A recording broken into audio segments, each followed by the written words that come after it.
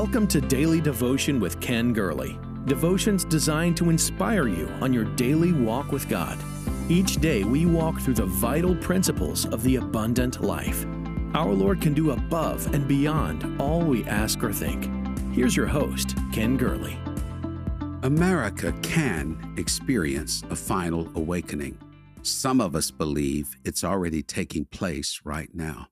And I pray here on our Daily Devotion family that we will bind together and say, we want to see that awakening in a great force in our lifetimes, in our day.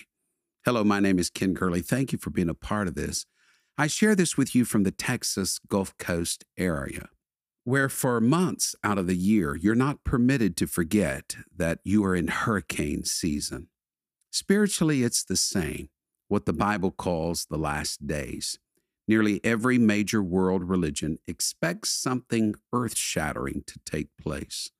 Muslims, or certain Muslims, anticipate the Mahdi or the 12th Imam. Buddhists await Maitreya. The Aztec believed the flying serpent would come in this age we now live in. The Mayan calendar, they say, ran out. The Jewish Kabbalists predicted the Messiah coming about the same time.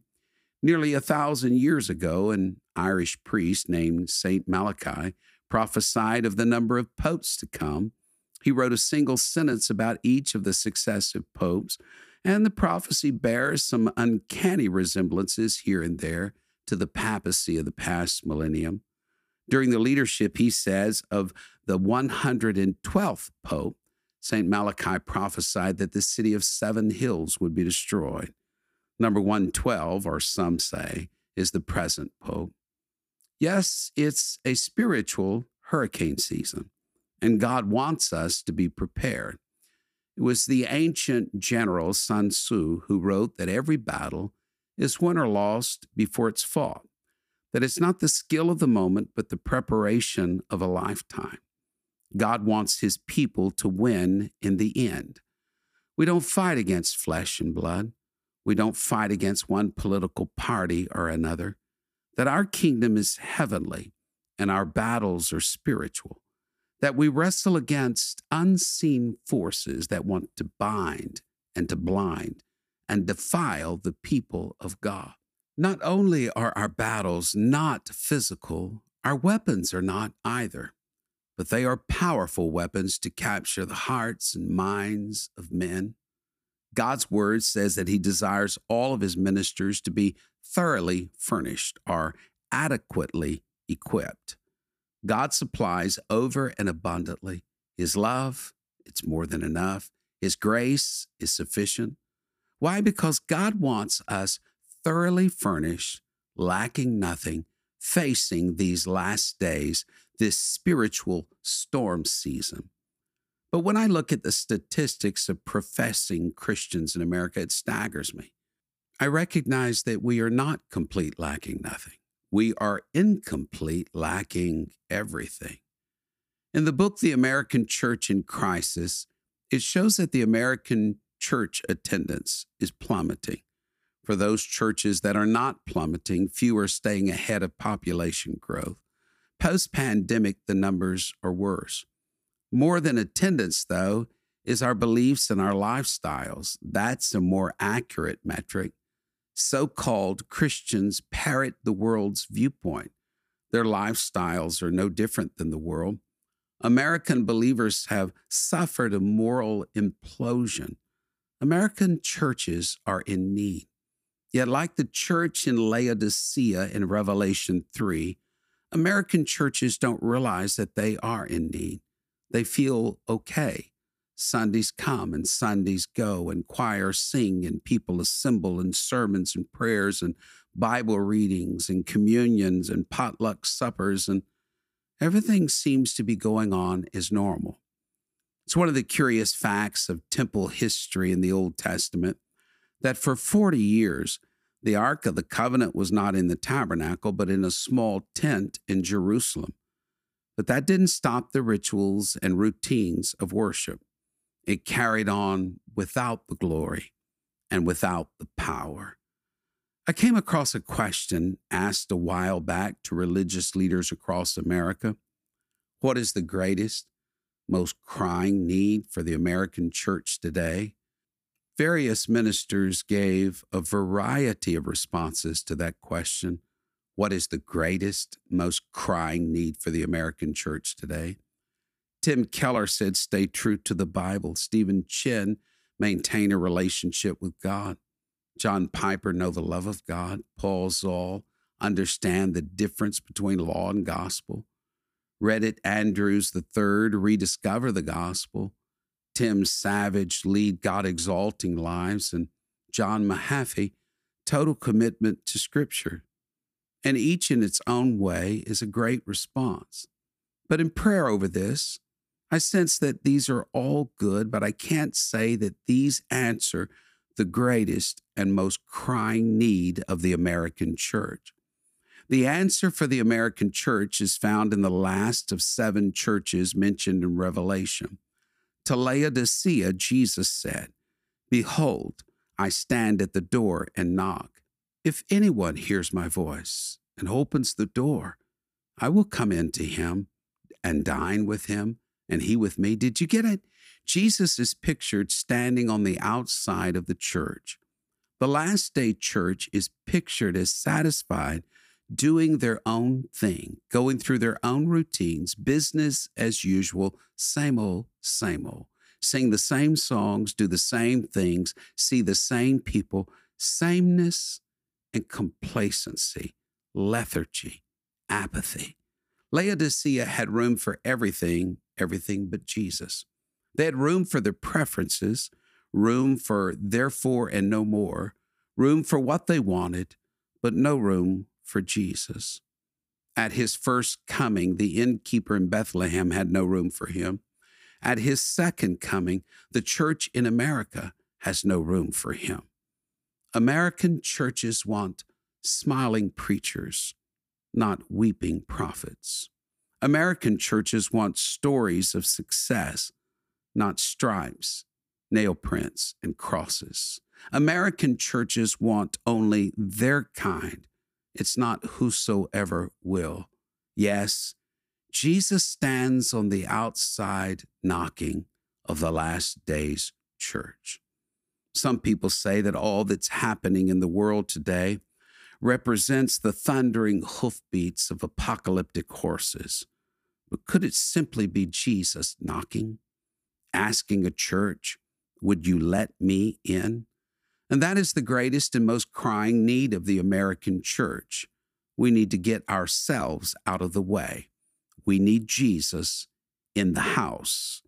We need Jesus large and in charge. Jesus is in the house when we turn from going through the motions, when going to church becomes less a social occasion and more of a divine encounter, when pressing through the crowd of spectators to become a willing participant of the supernatural, Jesus is in the house. When dropping the mask and facades, we cry out as Bartimaeus of old, have mercy upon me, Jesus is in the house. When who we are and what we possess becomes less important than what he is and all he can do, that's when Jesus is in the house. You know that Jesus is in the house when performance gives way to praise, when precision gives way to incisions, and the great physician is permitted to do his work. When time is forgotten, schedules are set aside, and the daily incessant demands are lost in the aura of his glory. When Moses slips off his shoes for a fiery encounter, when Joshua beholds the captain of the angel armies, when Samson prays, one more time, God, one more time, when Naaman is willing to dip the 7th time and leprosy is washed from his body, when the present experience with God means far more than the past failures without him, that's when Jesus is in the house. What does this look like in our present world? Well, each house in Goshen at Passover had the lamb within and the blood without. Maybe we need Jesus in our homes as never before. Maybe we need to open up our hearts to the Lord as never before. If Jesus got in the house, as he did in the temple of old, a spirit of expulsion would come. He would drive away what shouldn't be there. A spirit of expulsion that says to the enemy, you're not welcome here. But there's also a spirit of attraction. Do you remember what happened when Jesus emptied the house? Matthew 21:14. The Bible says, then the blind and the lame came to him in the temple, and he healed them. Expulsion led to attraction, which led to divine action, and the miraculous was born. When he is made welcome, when he is honored, when he is exalted, when he is edified, when his presence means more than life itself, when his words are cherished and obeyed, when his wishes become our commands, then recognize there's power in the house. Because when Jesus is in the house, the impossible becomes possible. Why don't you and I covenant that we're going to welcome Jesus into the house? Over the years in America, Jesus is no longer welcome in his own house. American Christians have largely programmed God out of the picture. God does bless and God does answer prayer. But when church service becomes more about us and less about him, then he's not welcome in his own house. Do you remember the question that was asked of Judah years ago in 2 Samuel 19? King David, one of Judah's sons, was on the wrong side of the Jordan River. To get him on the right side required the people to welcome him there. And so the question was asked to the tribe of Judah, why aren't you talking about bringing back the king? We need to say, we want the king back. Bring back the king. How do we do that, Pastor? 3 things welcome his presence like nothing else. A sincere cry for mercy. When Bartimaeus cried out for mercy, he was playing heaven's theme song. God responds to a sincere cry for mercy. He will in no wise cast such a one out. Here's the second thing, a heartfelt prayer of repentance. Sackcloth and ashes, in a spiritual sense, still gets God's attention. Time and again, when people cried out in repentance, God responded. And here's the third thing that is sure to attract the attention of God. Sincere praise and worship, not just of the program variety, but of the heartfelt variety, making melody in your heart before the Lord. America, Isaiah said this prayer, the ox knows its owner, the donkey its master's crib, but my people do not know their Lord. My people don't understand. America, it's time to wage war on the floor. It's the season for praying saints, that hearts, homes, and sanctuaries will be aglow with the anointing and presence of God, for it's time and past time to seek the Lord. You see, when Jesus is in the house, not just 4 walls, but within our hearts and minds, for we are the temple of God. When he's in the house, we call him alive into our daily life. We need him in the house in America. We need one great final awakening. Thank you for sharing in Daily Devotion with Ken Gurley.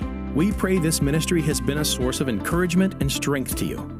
Please be mindful that your financial support enables us to meet with you each day. To give a donation or connect with us, visit our website at kengurley.com. There you will also find the latest books, podcasts, and resources. Blessed 90 Days to Change Your World is Pastor Gurley's latest book. You can get your copy of this life-changing book at kengurley.com. May God's favor rest on you in every way until we meet again.